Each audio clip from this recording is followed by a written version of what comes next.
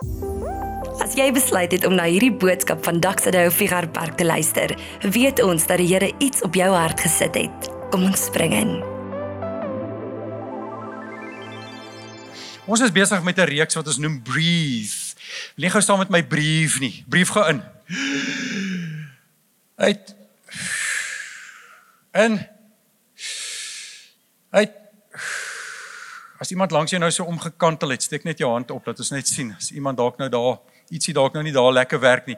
Asemhaling, dit is 'n baie natuurlike ding. Ek en jy hoef nie te sit en dink, okay, nou moet ek inasem, nou moet ek uitasem nie. Bewys daarvan is dat jy vanoggend hier is. Jy het nie vergeet om asem te haal deur die aand en op pad hiernatoe nie. Dis 'n baie natuurlike ding vir ons om in te asem en ons weet hoe dit werk. Ons trek lug uit die atmosfeer uit.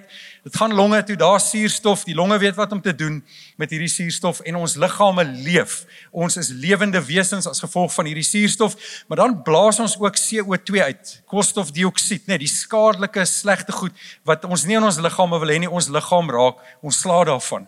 Nou ongelukkig is dit so dat asemhalingsprobleme 'n baie algemene ding is. COVID-19, ek hoor nog steeds van mense wat dit opdoen, dis nie iets wat weggeraak het nie, en die letsels daarvan bly in baie mense se liggame en die nagevolge daarvan, asemhalingsprobleme, goed soos asma, Party mense het asma, hulle moet daai pompie by hulle hê om die longe partymal te help. Emfyseem is 'n verskriklike ding. Ek was 'n klein kannetjie gewees, dan kuier my oupa hulle by ons en dan sit hy daar by die eetkamertafel en hy kry skaars asem en dan het hy so 'n stokkie by hom wat hom help om asem te haal. Dan sê hy en later jare toe vind ek uit dis die stokkie wat dit veroorsaak het. Ek het nie geweet nie. En my arme oupa het so verskriklik swaar gekry. Asemhalingsprobleme en dan het ons natuurlik nou net so 'n bietjie tong in die kies. Hier het ons 'n ou wat sukkel met asemhaling, Ons gou daai slide daar opkry. Enige Star Wars fans? Darth Vader. Het jy mal oor asemhaal? Lucas, ek is jou vader. Ken jy Star Wars? As jy dit nie ken nie, doen jy self vergins. Dis amazing. So arme ou Darth Vader sukkel ook maar met asemhaling. Nou, jou liggaam het suurstof nodig. En so ook het jou siel suurstof nodig. Jou gees het suurstof nodig. As ons nie suurstof inkry nie, het ons moeilikheid met ons liggame. En dis dieselfde met ons siel, met ons gees. Hierdie woord asemhaling, ons lei dit af van die Latynse woord inspiro, wat basies beteken to breathe in and to breathe out. Om in te asem en om uit te asem. Ons is gemaak om in te asem van wie God is, van wie die Here is. Ek en jy is gemaak om hom te ken, om hom lief te hê, om hom te ontdek. En ons asem in wie hy is. Dis hoe dit werk. Ons gees, ons siel asem in wanneer ons tyd met hom deurbring, wanneer ons saam met sy mense is, wanneer ons worship, wanneer ons in die woord is, asem ons in wie God is, deur sy gees wat met ons werk. En wat asem ons uit? Aanbidding, worship, want ons is vol van hom en dan asem ons dit uit. Het is pragtig hoe Eugene Peterson Psalm 34 vers 1 en 2 stel. Hy sê, I bless God every chance I get. My lungs expand with his praise. I live and breathe God. If things aren't going well, hear this and be happy. Is dit nie 'n mooi manier om dit te stel nie? Is dit ek en jy as gelowiges gemaak is om ons longe te vul met wie die Here is, om onsself vol te maak met hom en om hom uit te blaas in aanbidding. Nou, wanneer ons nie asemhaal nie, kom daar fout met ons, Iemand wat nie asemhaal nie, word dood. Gaan dood. As jy nie asem kry nie, gaan jou hart iewers sê, wel ek kan nou nie meer nie, want jy gee nie vir my suurstof, jy gee nie vir hierdie liggaam suurstof nie, jy gaan dood as jy nie asemhaal nie. En net so as ek en jy nie asemhaal en die Here inneem en by hom is en groei nie, dan ontstaan daar hartkwale. Ons word ondankbare mense. Ons kyk na alles rondom ons en ons kla die heeltyd en ons sien nie hoe die Here ons seën net met lewensasem en met alles rondom ons nie. Ons word ondankbaar, ons word ontevrede. Ons kerm en kla die heeltyd. Wanneer ons nie van die Here inasem nie, dan word ons verskriklik skepties en ons word foutvinderig en ons word mense wat heeltyd hare kloof en ons word eintlik mense wat onvergewensgesind is, want ons asem nie die Here in nie. Miskien is daar sekere van daai simptome in jou lewe vandag en ek wil hê jy moet die Here toelaat om jou te challenge vandag. Asem jy genoeg van hom in sodat jy 'n lekker maatjie kan wees.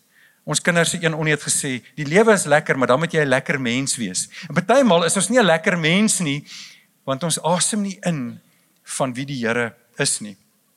Nou die een studie in Amerika het bevind, 10% van Christene is sogenaamde veerkragtige disippels. Dis mense wat die Here se teenwoordigheid ervaar, geniet, maak nie saak waar hulle is, wat gebeur nie, maar daai 90% sê, dit het nie regtig 'n effek op hulle nie. Hulle ervaar nie die Here nie, hulle geloof is nie vir hulle daagliks iets tasbaar, iets wat hulle bekragtig, hulle is nie regtig bewus van die Here nie, en dis nou in hierdie reeks, waar ons bietjie gesels daaroor, hoe leef ek as persoon, waar jy sit, hoe leef ek 'n lewe wat geïnspireer is deur God, 'n lewe van aanbidding, 'n lewe van worship. So ek wil met jou gesels vandag oor 3 belangrike goed, 3 baie belangrike goed, en ek wil jou challenge vandag, wil jy nie die Here toelaat om jou net so klein bietjie te skuif nie. Hulle sê 'n groot skip draai stadig, nê. Jy gaan nie 'n groot skip sommer net soos 'n motorboot draai nie. En in ons lewens is ons partymal soos 'n groot skip wat nou vir baie lank in 'n sekere rigting gaan en rondom ons denke wat lofprysing, wat worship ook betref, is ons maar op 'n sekere koers. Ons is in 'n sekere groef vas en partykeer vat dit nou maar net 'n klein skuif, 'n paar grade op 'n slag. En ek wil jou uitnooi vandag dat die Here jou challenge. So in die eerste plek vra ons die vraag: hoekom? Hoekom worship ons? Hoekom loof ons die Here? Hoekom doen ons dit? In die tweede plek, wie moet dit doen? Wie is die persone wat moet worship? In die derde plek, hoe doen ons dit? Dan gaan ons 'n bietjie lekker prakties kyk na wat die Bybel sê wanneer ons so saamkom om die Here te worship. Watter voorskrifte is daar? Is daar 'n sekere manier hoe ek moet uitdrukking gee aan lofprysing? Sien jy uit saam met my? Wonderlik. Ek is so bly. Ek is lief vir jou stralende gesig. Wys my gou weer jou tande. Nee, nie daai wys nie. Nee, dis 'n kwaai wys. Lekker, ons gaan gesels oor worship. So die vraag is, hoekom worship ons? Hoekom prys ons die Here? Miskien as ek nou hier in die gehoor invra, hoekom? Dan sal party mense dalk sê, ek worship die Here wanneer ek lus is om hom te worship. Maar dan is die teendeel ook waar, wanneer ek nie lus is om hom te worship nie, dan doen ek dit ook nie. Partykeer sal mense dalk sê, wel, dit is my lekker om te sing en te dans en my arms in die lug te gooi. Dalk sê jy voor jy die Here geken het jy dit ook gedoen, maar jy het die volgende oggend nie onthou dat jy dit die vorige aand gedoen het nie. En nou die Here jou gered en jy doen dit nugter en jy doen dit vir die Here en dit is vir jou so lekker om hom te worship. Party mense en hulle het seker nou net ingestap sê, ons worship so vir die eerste 20 minute op 'n Sondagoggend en dis maar dan wanneer ek nie eintlik daar wil wees nie, maar lyk my dis nou maar wat mense doen in 'n kerk, jy worship. Kan ek gou vir jou die ding sê? Lofprysing is ons natuurlike reaksie op wie God is en wat hy gedoen het. Kan ek dit gou weer sê?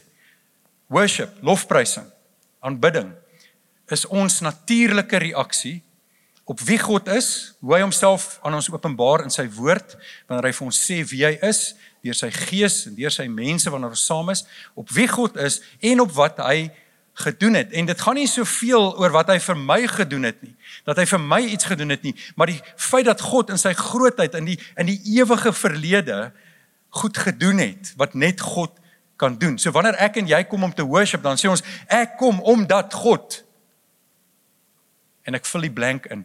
Ek kom omdat God is wie hy is. Ek kom omdat God gedoen het wat hy gedoen het. Dis hoekom ek om worship, en die Bybel is vol daarvan, en vertel vir ons, dat dit is waarvoor ons opgeroep is, en waar het nou so mooi gelees vir ons, hier Psalm 106, en die een vertaling sê, alles wat asem het, moet die Here loof. Hoekom loof ons die Here? Want die woord sê, dat ek en jy dit moet doen. As jy asem het, as jy asemhaal, dan is jou natuurlike reaksie, dat jy worship, dat jy die Here loof, dat jy hom prys. Enige amen uit die gehoor. Yes, ek is besig om jou energie so bietjie net te bewaar, want aan die einde gaan ons lekker worship, gaan ons die Here lekker saam prys. Ek en jy loof hom, omdat hy is wie hy is, en doen wat hy doen. Kom ons vat 'n voorbeeld, Psalm 136, sê die volgende, prys die Here, want hy is goed, want vir ewig duur sy troue liefde. Prys die God van die gode, want vir ewig duur sy troue liefde. Prys die Heer van die Here, want vir ewig duur sy troue liefde. Prys hom wat groot wonders doen, hom alleen, want vir ewig, jy kry die idee, nê?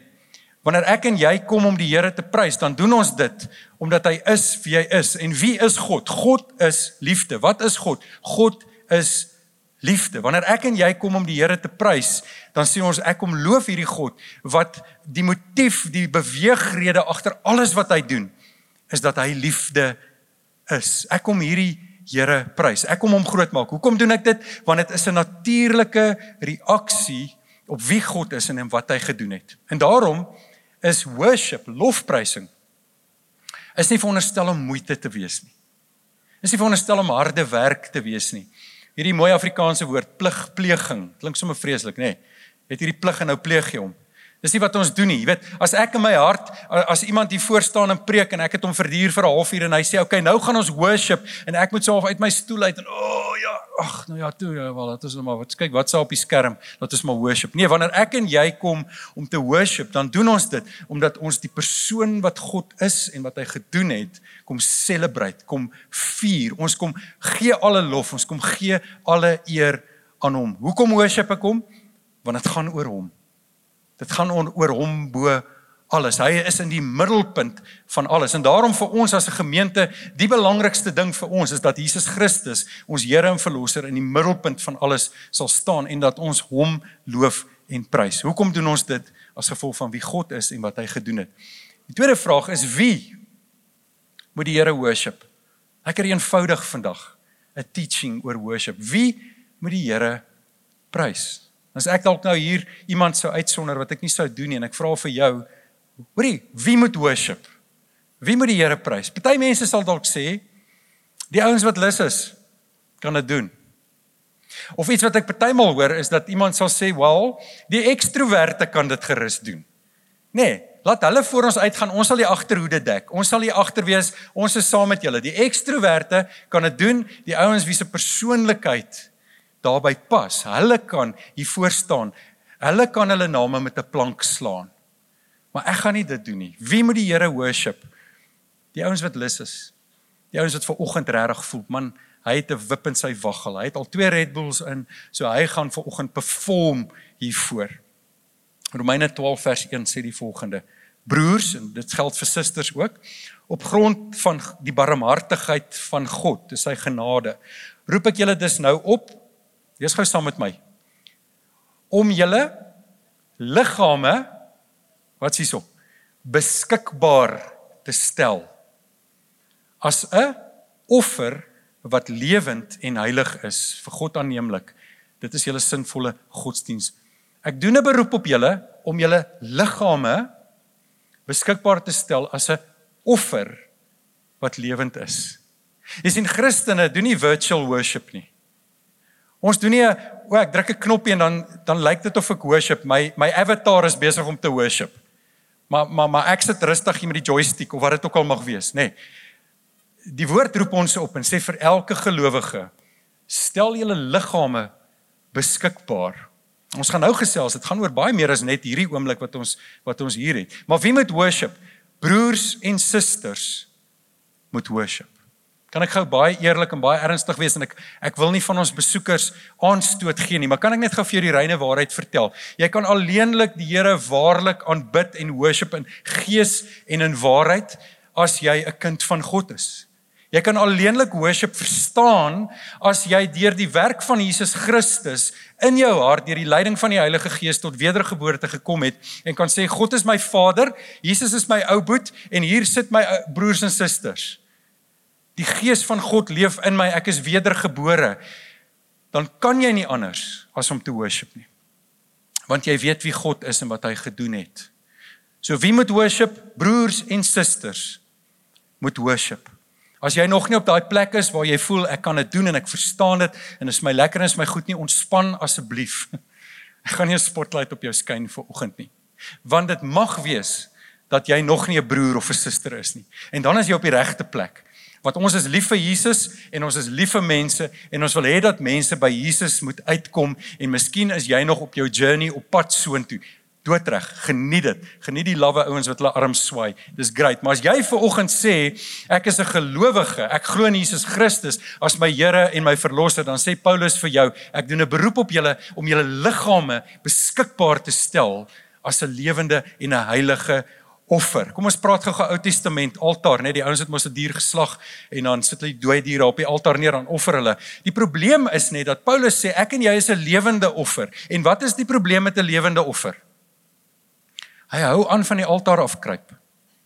Nee, As jy nou daar 'n ou bosduifie of 'n ding daar probeer, Jesus, daai man gaan spartel hoor. Hy gaan vir jou met daai vlerke whack en dan gaan hy afklim, nê. 'n Lewende offer wil heeltyd van die altaar afklim. Wat is die altaar? Dis die plek van opoffering. Dis die plek waar ek sê alles is God se. Here, ek is u sin. Ook wat worship betref, jebel. Ook wat worship betref. So die Here sê vir ons, nou dat Jesus Christus jou nuut gemaak het, jy is 'n lewende, heilige offer, jy is eenkant gesit vir die Here, nou klim jy op daai altaar, en jy worship, jy stel jou liggaam beskikbaar aan die Here. Radikaal. So op grond van die barmhartigheid van God, sy genade, is ons natuurlike reaksie, lofprysing. Dis worship. Maar dit is so belangrik om hierdie ding te beklemtoon. Wat is die brandstof wat die worship aanvuur? Wat is dit? Want miskien sê jy nou vanoggend, ja, maar ek is 'n kind van die Here, ek dien die Here, maar sjoe, ek weet nie, ek voel nie regtig altyd lus om hom te prys nie. Ek voel ek het nie altyd daai spaak om hom te prys nie. En ons is mense natuurlik, en dis hoekom ek en jy nie kom wanneer ons lus is om hom te worship nie. Dis 'n besluit wat ons neem. Dawid sê in Psalm 103, prys die Here o my siel. Hy gee sy siel opdrag om die Here te prys. Maar wat help ons om hom te loof? Wat help my? Wat is daai vuur wat help dat ek lofprysing aan die Here gee? Dit is die gewig van wie hy is. Dink gaan 'n skaal. Net daai ou tydse skale. Ons het nou nie meer baie daai tipe goed nie, maar gister was ons daar by 'n kettingwinkel, ek en Sila, en toe koop ons 'n bietjie vrugte, en dan sit jy daar op 'n digitale skaal, sit jy die vruggies, en dan weeg hy dit, en dan pop hy 'n prysie uit, nê. Gewig. Wanneer ek en jy verstaan, wanneer ons ontdek, wanneer ons God leer ken, en die gewigtigheid van wie hy is, sy heerlikheid, sy liefde, sy uncomplicatedness, as ek dit so kan stel. Die verhouding wat God met jou wil hê, is nie complicated nie. Jy hoef nie allerlei ritueeltjies en goedjies te doen nie. Jy hoef nie op 'n sekere manier aan te trek wanneer jy kerk toe kom nie. Jy kan jouself wees, jy kan doen net wat jy wil. Wanneer jy by die Here is, in sy teenwoordigheid is, dan is dit uncomplicated. Maar hoe dit werk is, die Here kom deur sy gees en deur sy woord en deur sy mense en deur preke en alles wat ons hoor, en ons kry 'n indruk van hoe ongelooflik groot hierdie God is. En daai skaal word afgeweeg, en hoe swaarder daai skaal aan hierdie kant raak, hoe meer worship gaan na die Here toe. Maak dit vir jou sin? Nee, mense sien dit met verskillende ander goed in die lewe. Rugby, sportmotors, dalk ouens wat seels versamel, ek is nie seker nie. Maar hoe meer jy hou van hierdie ding, hoe maller is jy daaroor. Jy sal die post oral share op Facebook, want jy is so oortuig dat hierdie 'n amazing ding is, dalk 'n produk wat jy gebruik, en jy sê, ek gee airtime aan hierdie ding. Wanneer ek en jy vol word met wie God is, wanneer ons inasem van wie hy is, dan kan dit nie anders as dat ons lof, worship, aan hom uitasem nie. Hoe gaan dit met jou verkenning en ontdekking van wie God is? Baie ouens sal vir my sê, ek lees nie. It's fine, it's okay, maar jy hoor mos. Luister iets. Sorg dat jy saam met mense kuier wat lief is vir die Here. Doen wat jy ook al moet doen om jouself vol te maak met wie die Here is, sodat jy lofprysing kan uitasem. Jy sien, ons kan een van twee uiterste foute maak wanneer dit daarby kom om die regte tipe uitdrukking aan worship te kan gee. Ons kan sogenaamde suurstofoorlaaide Christene wees. En soos daai vrou, sy gaan nou binnekort gaan nou iets daar skeefloop, nê. Want sy hou nou daai asempie op. En hierdie klink miskien nou vir jou na 'n vreemdheid of 'n teenstelling of iets, maar luister gou hierna. Dit is moontlik dat ek en jy vir onsself so propvol kan maak van fellowship, die woord, preke, leesplanne, ensovoorts, dat ons niks uitgee nie. Vir my, en dis hoe ek aan mekaar gesit is, as ek 'n ongelooflike stuk uit die Bybel lees, as ek 'n kommentaar lees, iets wat beskryf hoe groot die Here is, tot 'n mindere mate as ek na iets moois in die natuur kyk, ek is nie heeltemal so gewire nie, maar dis ook vir my mooi, dan wil ek die Here net prys. Dan is daar iets in my wat gebeur, dat ek daai vol wangetjies wil leegblaas. So hoor jy wat ek sê? Ek en jy kan ons volmaak met die Here, en ons kan baie, ek wil amper sê baie akademies sê, ja, die Here is groot. Maar maak gou so. Maar druk so 'n bietjie terwyl jy nee, wag, nie druk nie. Jammer oor daai, ekskuus. Ons maak gou almal ons oë toe. As enige iemand nou moet opstaan en nee, maar ek sal dit doen. As ek so maak. Nee, dit gaan ons begin gebeur iewers. Iewers wil dit ek sal of duiselig. Maar ek en jy kan ons so vol maak wat goed is. Maar hierdie volheid wat van die Here wat in my is, moet uitkom. Ek moet dit laat uitkom. Ek moet dit uitworship. Die ander probleem wat ons kan maak is dat ons CO2 gelaaide Christene is. Met ander woorde, ek is so besig om uit te asem. Heeltyd besig om vir die Here goed te doen. Ek is heeltyd besig om hard te werk. Heeltyd besig om dat ek nie inasem nie. So daar's hierdie twee uiterstes. Ek kan so of heeltyd sê maar ek is by hierdie projek en hierdie program betrokke en ek gee vir die armes en ek doen dit en ek doen dit en ek doen dat, maar ek asem nooit weer in van die Here nie en dan weer inasem. As jy dalk in een van daai twee kategorieë. Jy sien, dis 'n inasem van die Here, dis daai inspirasie. En hy vul my en hy maak my vol. En ek blaas uit wie die Here is. En daarom word ek en jy geroep daarvoor om 'n lewe van worship te lei.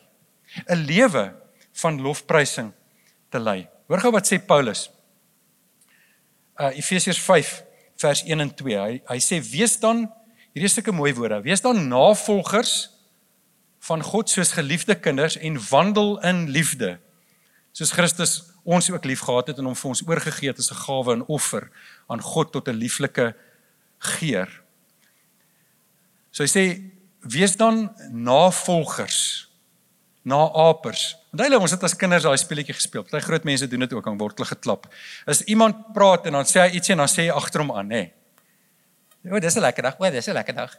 Kom ons gaan goed so, kom ons gaan goed so. Stap hierdie ou, nê. Iewers raak dit net irriterend. Wees naapers, nabootsers van God. Soos wat? Geliefde kinders. Paas, ek is 'n paas, ek praat uit 'n paas se perspektief. Is dit dan nie lekker as jou seun of jou dogter goed wat jy doen en net so nou die goeie goed wat jy doen, agter jou aandoen? As hulle jou nadoen, as hulle jou naboots. Dis hom lekker, nê? Ek onthou my en Christian se eerste skeer oomblik. Nou nie heeltemal so gelyk nie, maar hy kyk, wat doen pa? Hy wil dieselfde daar doen. Ou sien dit nogal baie by die rugby. Sien jy so laaitie hierso wat hier op en af jeeg en hy's aggressief partymal. Jy hoor ook 'n woord of twee daar. Dan wonder jy waar leer hy dit? En as jy so opkyk en sê, "Oh, it's not inside, it's on top." Sien hy's daai. Dis pa wat dit vir hom geleer het, nê? Maar is dan vir 'n pa verskriklik lekker as sy kinders hom nadoen. Jy sien dit in die kombuis ook. Ma bak koekies en dan's dogtertjie by en sussie is by en sy help koekies bak en sy doen dit en sy doen dat. Dit is vir 'n ouer een van die grootste komplimente as jou kind jou nadoen. As hy jou naboots en goed doen wat jy doen en dan partymal doen en sê jy goed en dan sê hoor moenie hierdie sê nie. Ek het nou nie gefokus nie. Maar dis die grootste kompliment vir 'n ouer wanneer sy kind hom naboots. En net so is dit vir my en vir jou as gelowiges, vir ons God, die grootste lof, die grootste eer wanneer ek en jy hom naboots. So Paulus sê, wees navolgers van God, soos wat? Soos geliefde kinders. Vader, wat doen u? Ek wil dit doen. Vader, wat is daar by u wat ek raak sien, wat ek kan doen? Want ons is nie God nie, maar ons het sy eienskappe, ons is na sy beeld gemaak. O Vader, u is lief vir mense, ek wil lief wees vir mense. Vader, u is iemand wat genade op genade op genade met my gehad het. Here, ek gaan genade hê met ander mense. Vader, u het gesê dat u ons vergewe in Jesus Christus. Ek wil ander mense vergewe. Vader, u is een wat vrygewig is, wat gee en gee. Ek wil ook soos u wees. Ek wil ook gee. Dis waarvoor die Here ons roep, 'n lewe van aanbidding. Want jy sien, ek kan die Here in my hart aanbid en worship en sê ja, ek loof hom en is goed so, maar dit moet prakties uitvloeisel hê. Ek moet 'n lewe lei wat God verheerlikend is. Jesus sê, laat julle lig so skyn. Wat? Hoe? Dat die mense sien en dat hulle wat doen? Dat hulle julle Vader verheerlik. Dis waarvoor ek en jy geroep word. En sou jy met my saamstem dat dit eintlik die moeilikste deel is? Enige iemand? Daar in die lang ewige ry in die winkel. Voor ek deur die pothole is nie so erg nie, maar as ek deur hom is, dis 'n ander storie. As hy jou afsny in die verkeer, as wat ook al gebeur, dan is dit die challenge. Om 'n lewe van worship te lei, 'n lewe van aanbidding te lei, 'n lewe wat ek so lei, dat wanneer mense daarna kyk, dat hulle sal sê, ek kan sien hierdie persoon volg God, en net voordat ons nou dink, ek preek hierso sinless perfection, dis nie wat ek doen nie, want die teken van goddelikheid, van 'n goddelike lewe, van 'n lewe wat die Here eer is, ook dat wanneer ek droog maak, ek dit met die Here se genade regstel. Jammer sê, vergewe word, vergewe, wat dit ook al mag wees, omdat ek my Vader volg, ek is soos my Vader, hy vergewe, en hy is nederig. Hy is 'n nederige God, hoe ongelooflik is dit nie? So die Here roep ons tot 'n lewe van aanbidding. Paulus help ons verder bietjie in Efesiërs 4. Hy sê die volgende, dink gou aan inasem en uitasem. Hy sê, alle bitterheid en woede en toorn en geskreeu en lastering moet van julle verwyder word, saam met alle boosheid. Klink dit vir jou soos inasem of uitasem? Uitasem. CO2, daar is nie goeie goed om te hê nie. Hy sê, asem daai goed uit. Hy sê, as jy 'n lewe wil lei van aanbidding, van worship, van lofprysing, doen dit met die hulp van die Heilige Gees, vra hom om jou te help, om hierdie ou mens wat nog lekker stry binne in jou, vra die Heilige Gees om daai goed saam met jou dood te maak. Blaas dit uit. Dis CO2 wat jy nie nodig het nie. En dan sê Paulus, maar wees vriendelik en vol ontferming teenoor mekaar, vergeef mekaar, soos God ook in Christus julle vergewe het. Paulus is besig om vir ons 'n asemhalingsoefening hier te gee. Hy sê, asem die skadelike goed uit, asem die slegte goed uit, sodat jy kan asemhaal. Ek en jy kan nie asemhaal as ons klaar vol asem is nie, nê? As jou wangetjies gebol is en jy moet nog asem inneem, dan het jy moeilikheid. So Paulus sê, kry die goed uit jou longe uit wat nie goed is nie. Blaas dit uit.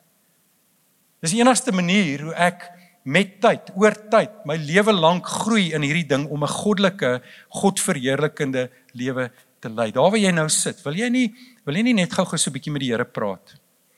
Net vir hom sê, Here, dankie dat U vanoggend gou U vinger wys.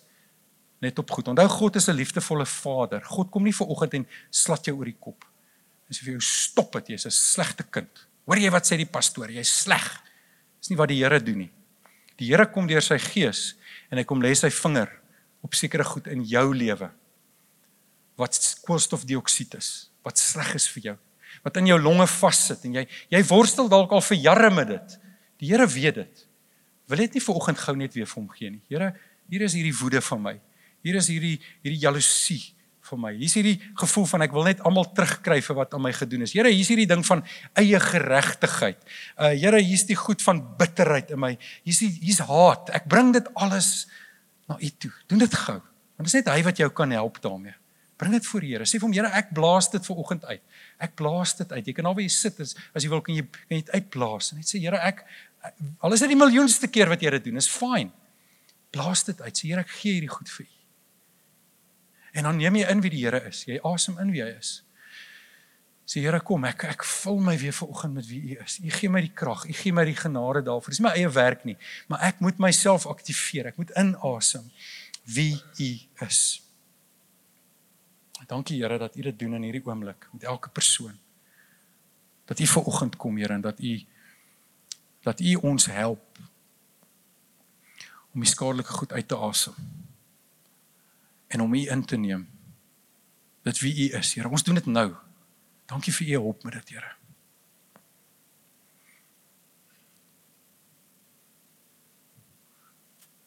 Okay, so, hoekom worship ons? Want is 'n natuurlike reaksie op wie God is en wat hy gedoen het. Wie moet worship, wie moet lofprysing doen, wie moet aanbid? Broers en susters, kinders van God, disippels van Jesus Christus. Derdens, hoe moet ons worship? Hoe moet ons worship? En ek sien verskriklik baie hierna uit, so ek hoop jy is gereed. Hier moet jy nou diep asemhaal, jy moet nou gereed wees. Strek gou daar waar jy sit, bietjie die kuite, ek gaan jou nie laat spring en dansies, ontspan. Maar ons gaan gou 'n bietjie gesels oor prakties, hoe lyk dit wanneer die Bybel praat oor worship, oor lofprysing, oor aanbidding, watter woorde gebruik hy en watter definisies is daarvoor? So ek gaan vir ons uit die Bybel vir almal vertaling, gaan ek vir ons bietjie lees, Psalm 150, want hy verwoord dit baie mooi en hy kom en ek naby aan hoe dit oorspronklik geskryf is. Julle moet die Here prys. Julle moet God prys in sy tempel. Julle moet hom prys onder sy sterk hemeldak. Julle moet hom prys omdat hy groot dinge gedoen het. Julle moet hom prys want hy is baie groot. Julle moet die ramshoring blaas. Julle moet die Here prys. Julle moet op die harpe en die liere speel. Julle moet die Here prys. Julle moet op die tamboerijn slaan en julle moet dans. Julle moet die Here prys. Julle moet snaarmusiek maak en julle moet die fluitte blaas. Julle moet die Here prys. Julle moet die simbale teen mekaar slaan. Almal moet dit hoor. Dit moet raas. Almal wat lewe moet die Here prys. Julle moet die Here prys. Dink julle ons moet die Here prys? Klink so, né? Net gou een of twee heel logiese goed om net te noem. As hulle hier skryf van ramshorings en liere en goed, dan hoef ek en jy nie nou te gaan soek en by een of ander museum in te breek. Sê ek soek 'n lier, want die Bybel sê ek moet 'n lier speel. Ek soek 'n ramshoring, moet hom asseblief nie blaas nie. Hy's vals. In daai tyd was dit die kontemporêre musiekinstrumente. Dit was wat daar was. En nou sê hulle ouens kom speel. Vandag kan ons sê luister, ruk daai elektriek uit my maat, kap hom. Overdrive, choeps, bass, drums, gaan te kere man, maak waarwiele as jy wil. Waarmee is hy besig? Hy sê, God het in die tydperk waarin jy nou is, post rock and roll, blues, jazz, kontemporêr, swak Afrikaanse musiek, swak Engelse musiek, rap, die hele storie, is daar 'n klomp musiekstyle. Dit gaan nie oor die styl van musiek nie, dit gaan nie eens oor die instrument nie, dit gaan daaroor dat hierdie instrumente ons help om 'n tipe lofprysing los te laat, wat die Here bedoel het, moet gebeur. Maak dit vir jou sin? Ek wil gou met jou gesels oor 'n paar van die woorde, die Hebreëse woorde wat ons kry in die Ou Testament. En die Psalm hamer nogal redelik op die halal woord, halleluja. Maar 'n paar van die woorde wat ons kry in die Bybel wat beskryf hoe ons tyd van worship lyk. Imagine nou, jy en jou liefie wil nou uitgaan vir 'n date, nê? Maar in ons Bloemfontein gaan julle elke liewe keer na dieselfde plek toe. Ek wil nou nie advertensie doen vir plekke nie, so kom ons sê die plek se naam is Mimpie. Nee, so jy gaan Mimpie toe, en daar kry jy spek en eiers en so aan, maar jy gaan jaar na jaar, dekade na dekade, gaan jy Mimpie toe. Daar's ander plekke, Per en McDonald's. Maar jy gaan nie na daai plekke toe nie, nê? Of New York. Jy gaan elke liewe keer Mimpie toe. Nee, iewers gaan julle mos nou moeg raak vir Mimpie se kos. Nee, niks fout met hulle nie, mense eet lekker daar. Maar iewers gaan ons sê, jy's kerels, daar's mos nou daarom nou meer aan ons verhouding as nou elke keer hierdie plek toe gaan. En kan ek sê, wanneer dit by ons worship kom, het die Here bedoel dat dit veelkleurig moet wees. Hy het bedoel dat dit expressive moet wees. Hy het nie bedoel dat ek en jy in Mosey en ons sit maar daar by ons stoele en ons hang nou maar daar rond en so aan, want dit is nou maar worship week na week, keer op keer nie. Worship, lofprysing en aanbidding is 'n aktiewe ding. So halal beteken om te roem. Die Engelse woord is boast. Ken jy daai woord? Dis as my seun rugby speel en hy's daar en ek is daar langs die vel, dan sê ek, "Go Christian, go, hardloop met die bal, go, go, go, go." Ek skree, ek is nie bang nie, ek boast oor my seun. Het jy geweet dat die woord halleluja beteken to boast, om te brag met die Here? So eintlik ideaal wanneer ek en jy hier staan in worship, is eintlik om vir mekaar te sê, "Hey Aiden, het jy geweet hoe groot is die Here?" En dan sê hy so, "Jy weet nie, hy is baie groot, hy is die grootste." Dis wat dit beteken as jy Bybels wil worship, soos wat die Here dit bedoel het. Nie soos wat ons in die jaar van ons liewe Heer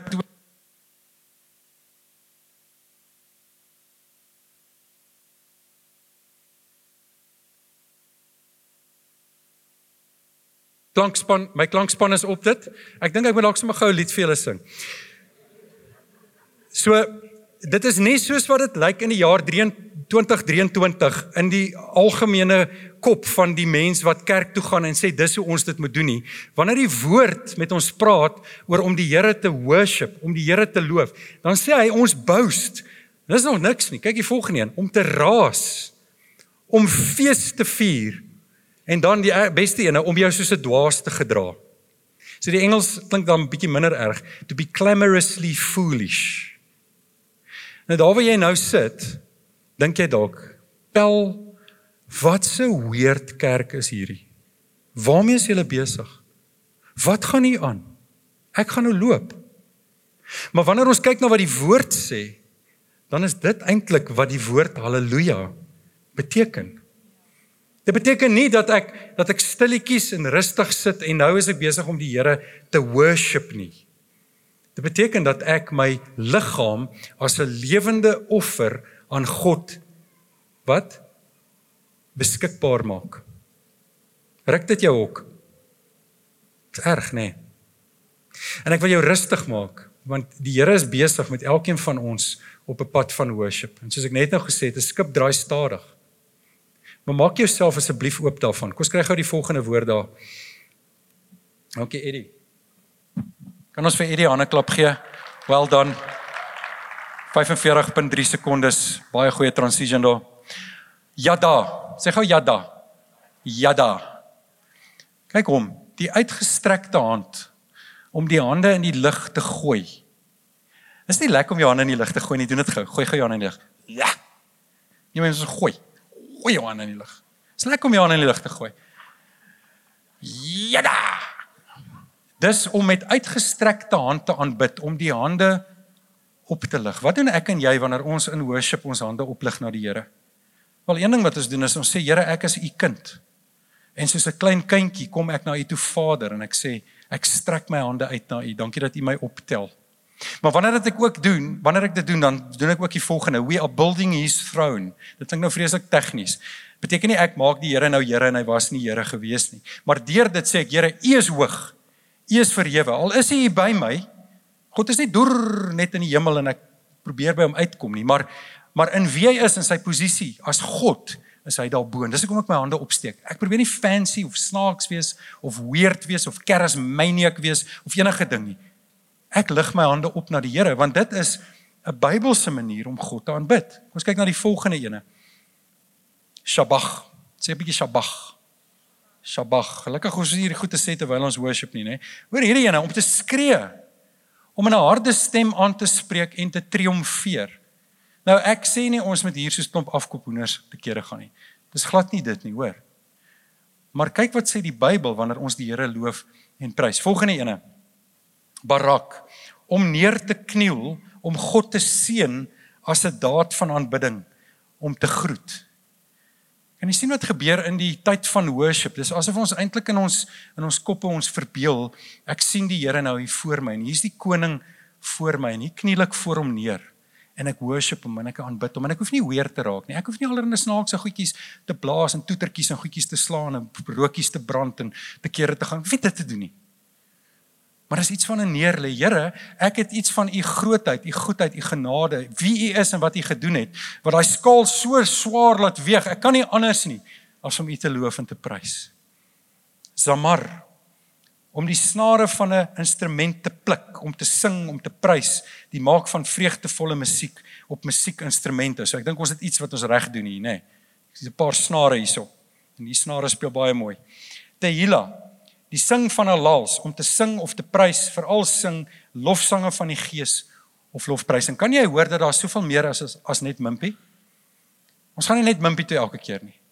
Ek gaan nie net elke keer hier staan en sê, ek gaan ons alweer daai liedjie, dan gaan al die derde keer om. Nee, die Here nooi jou uit en hy sê, kom sit by hierdie feesmaal aan. Ek nooi jou in vir worship. Ek nooi jou in om my te ervaar, om wie ek is, te bepeins, te bedink, dat die gewig van wie ek is so swaar is, dat jy kan sê, maar ek gaan my hande opskiet na die Here toe, en ek gaan hom loof en prys, maak nie saak wat wie langs my, voor my sê nie. Ek wil afsluit met hierdie verhaal van koning Dawid, in 2 Samuel 6. Lang storie, maar die agtergrond is die ark van die Here is weggevoer toe die Filistyne vir Israel verslaan het. Die korrupte priester Eli se 2 seuns is dood. Hulle was 2 uitvaagsels gewees en die Here laat toe dat die ark van die Here, die heerlikheid, die teenwoordigheid van God van Israel af weggeneem word. Die Filistyne neem die ark in besit. Hulle betaal duur daarvoor. Klomp mense gaan dood as gevolg daarvan. En uiteindelik sê hulle nee, hierdie ark moet hier weg. En op die eind word die ark iewers geberre, weg van hulle af. En Dawid verslaan Jerusalem. Dis toe Jerusalem nou Israel se word. En nou wil hulle die ark gaan haal. Hulle die Filistyne opstopper gegee. En nou gaan haal hulle die ark. En hulle bring die ark Jerusalem toe. Eerste keer gaan nie so goed nie. Soos enige man het Dawid nie die instruksies gelees nie. nie, en 'n ou gaan dood, want hy het aan die ark geraak, die Here se heiligheid, en Dawid gaan en hy sê, waar's daai manual, en hy lees die wet, en hy sien, so moet ek die Here se teenwoordigheid vervoer, en hier gaan hulle nou, met 'n wonderlike, triomfantelike fees, gekreet gaan hulle in Jerusalem in, met die ark van die Here, en wat doen Dawid? Onthou jy vir Dawid, die skaapwagter, Dawid die psalmdigter, Dawid die sanger van Israel se liedere, Dawid wat vol van die Here is, wat vol van die Here se teenwoordigheid is, wat weet wie God is. Wat doen Dawid? Hy stap so saam met die ark. Prys die Here, ek lig my arms hoog na die Here toe. Wat doen Dawid? Hy dans en hy sing. Hy begin so warm kry dat hy van sy klere begin uittrek, dat hy meer kan beweeg. En Dawid verloor dit, want hy is besig met Halal, Yada, Shabach, Barak, Zamar, Tehila. Hy is besig met al hierdie goed. Hy is besig om te sê, ek kan nie anders nie, want ek asem die Here in van my kleintyd af, ken ek hom, ek weet wie hy is, en daarom asem ek lof uit aan hom. Ek kan nie anders nie. Ek weet nie of jy die storie ken nie, maar sy vrou Mikal, koning Saul se dogter, loer so deur die vensters, sy trek die gordyntjie so weg, en sy sien waarmee is Dawid besig. En die woord sê, sy het hom in haar hart verag. En toe hy by die huis kom, toe gee sy dit vir hom. Toe sê sy vir hom, jy het dan nou vandag jou naam absoluut met 'n plank geslaan. Jy wat die koning is van Israel, hoor jy naam en reputasie. Waar is jy vandag? Jy wat die koning van Israel is, het jouself belaglik gemaak voor hierdie meisies. Wat sê Dawid? Hy sê basies, ek gee glad nie om nie, en ek sal myself nog verder my naam met 'n plank slaan voor die Here. Ek gee nie om nie, want ek het lankal besluit dat om God te loof, om hom te prys, om my liggaam beskikbaar te stel as 'n lewende offer aan hom, is baie belangriker as wat mense sê. Nou, ek is nie een van daai ouetjies wat sê, hoorie, ek gaan maak wat ek wil, deal with me. Dis nie wat ek sê nie. Verstaan, ons is mos dan nou nie jy gaan nou nie daar in jou ry dans en al die mense omskop, soos jy dans en sê, deal with it, jy weet, ek dans vir die Here. Dis nie wat ek bedoel nie. Maar Dawid sê vir sy vrou, weet jy wat? Ek sal dit verloor voor die Here. Die Engels sê, I will become even more undignified. En ek jou gou 'n diep vraag vra. Nou nie kwaad wees nie. Die Bybel sê, die Ou Testament is baie maar rof, sê nadat Mikal hierdie ding vir Dawid gesê het sy nooit kinders gehad nie. Ek praat nie oor kinderloosheid nie.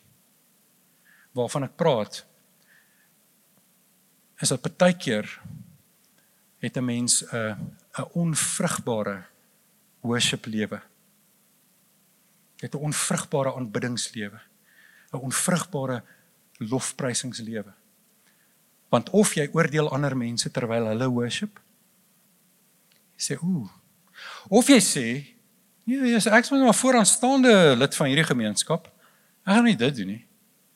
Of jy sê, ek weet nie hoekom julle so aangaan nie. Of ek is te bang om dit te doen, wat dit ook al mag wees, maar die gevaar is vir ons almal om 'n stuk onvrugbaarheid, vrugteloosheid in ons aanbiddingslewe te hê. En Dawid sê, weet jy wat, ek gee nie om nie. Dawid is terselfdertyd die sanger van Israel se liedere en die skrywer van psalms en die koning van Israel. Kan ek en jy nie ook albei wees nie? Kan ek en jy nie maar die haan op ons mishoop wees? Wees wie jy is, as jy dan nou so important is, maar terselfdertyd iemand wat homself, haarself ontbloot voor die Here. Sê, I will become even more undignified than this. Dalk sê jy, dis te laat. Ek kan nie dans nie. Toe maar ek ook nie, en ons moet nie dans nie. Dalk sê nie, ek kan dit nie nou doen nie. 'n Paar jaar terug gaan ons gemeente deur 'n baie moeilike tyd, en ek self ook deur 'n vreeslik moeilike tyd, in die omgewing in die diens is van so 'n aard, dat ek al my vrymoedigheid verloor het om te worship.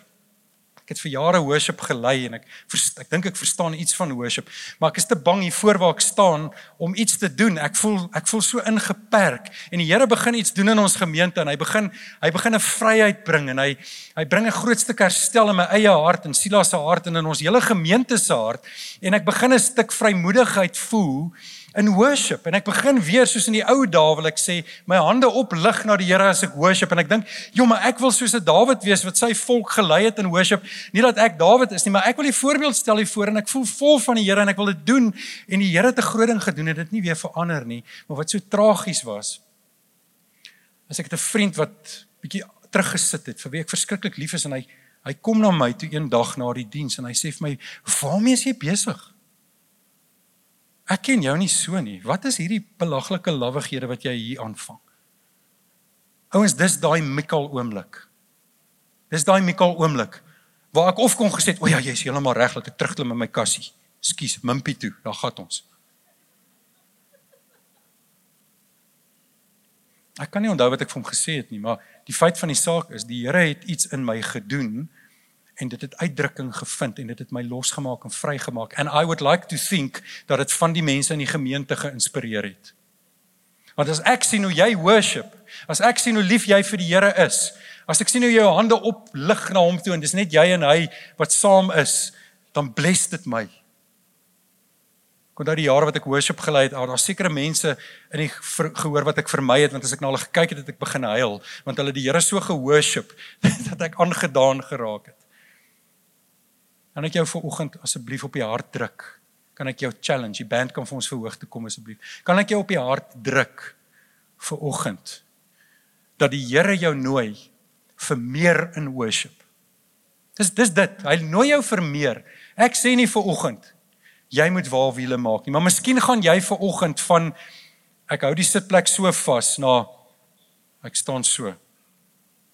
Dalk is dit jou move, dan is dit goed. Dalk is jou move vandag dat jy actually saam sing, dat die Here jou stem kan hoor. Dalk is dit dat jy jou hande in die lug gooi, dalk wil jy waarwiele maak, ek betaal nie vir jou pyn nie, jammer, moet net mooi dans. Dalk is dit vir jou dat jy vorentoe kom, en jy voorkom staan in worship, wat dit ook al mag wees. Maar kan ek jou vra, kan ek ons almal vanoggend hierdie ding vra, wil jy nie net vanoggend in die eerste plek met jou liggaam demonstreer, dat jy die Here nou gaan prys nie, deur op te staan. Die eenvoudige aksie van opstaan. En soos jy opstaan, dalk vir jouself sê, ek gaan groei in worship. Ek gaan groei in aanbidding. En dis een van daai goed wat jy in 'n sin vir jouself maar mag doen. Jy doen dit vir die Here, ons loof hom, dit gaan oor hom, maar jy doen dit ook vir jouself. Sê ek gaan 'n stuk verbetering, 'n stuk improvement gaan ek ervaar in hierdie ding in my lewe. Die band gaan ons lei en dink gou terug aan hierdie definisies wat ons gehad het. Daar is van 'n geraas en 'n geskree en 'n geboust tot 'n neerkniel en 'n intieme oomblik saam met die Here. Wat wonderlik is, want wat die musiekspan ook al vir ons bring, jy kan elke aspek van worship, kan jy in 'n tyd van aanbidding, kan jy uitdrukking aangee. Kan ek jou vra, as jy vanoggend regtig ernstig in jou hart sê, ek wil regtig groei in lofprys. Daar's nie druk nie, daar's nie skuldgevoelens nie, daar's nie voorskrif nie. As jy vanoggend sê, ek wil regtig groei in my lofprysing van die Here, kan ek jou vra om jou hand saam met my op te steek.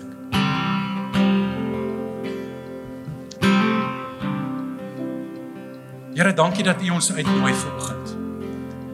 In die eerste plek, Here, sê U woord dat ons 'n lewe van lofprysing moet leef, 'n lewe van worship, sodat ander dit kan sien en U sal verheerlik daarvoor. Maar Here, dan is daar hierdie ongelooflike voorreg wat die kerk al vir meer as 2000 jaar doen, om saam te kom en God met musiek te loof. En ek bid vir elke persoon hier vanoggend. Here, miskien het party van ons 'n slegte ervaring daarvan, van kerk. Dalk het ons voel ons het iewers gefaal en nou mag ons nie. Miskien sê ek, dis my persoonlikheid nie, skus. Dalk sê ons, ek is nie lus nie. Weet jy hoe het vanoggend gegaan op pad kerk toe? Heilige Gees, help ons vanoggend om ons oë op Jesus te vestig, die begin en volëinder van ons geloof. Help ons vanoggend, Here, om ons liggame tot U beskikking te stel in 'n tyd van lofprysing en aanbidding. Wat 'n ongelooflike boodskap. As jy voel iemand wat jy ken het hierdie boodskap nodig, deel dit met hulle. Ons is groot op familie.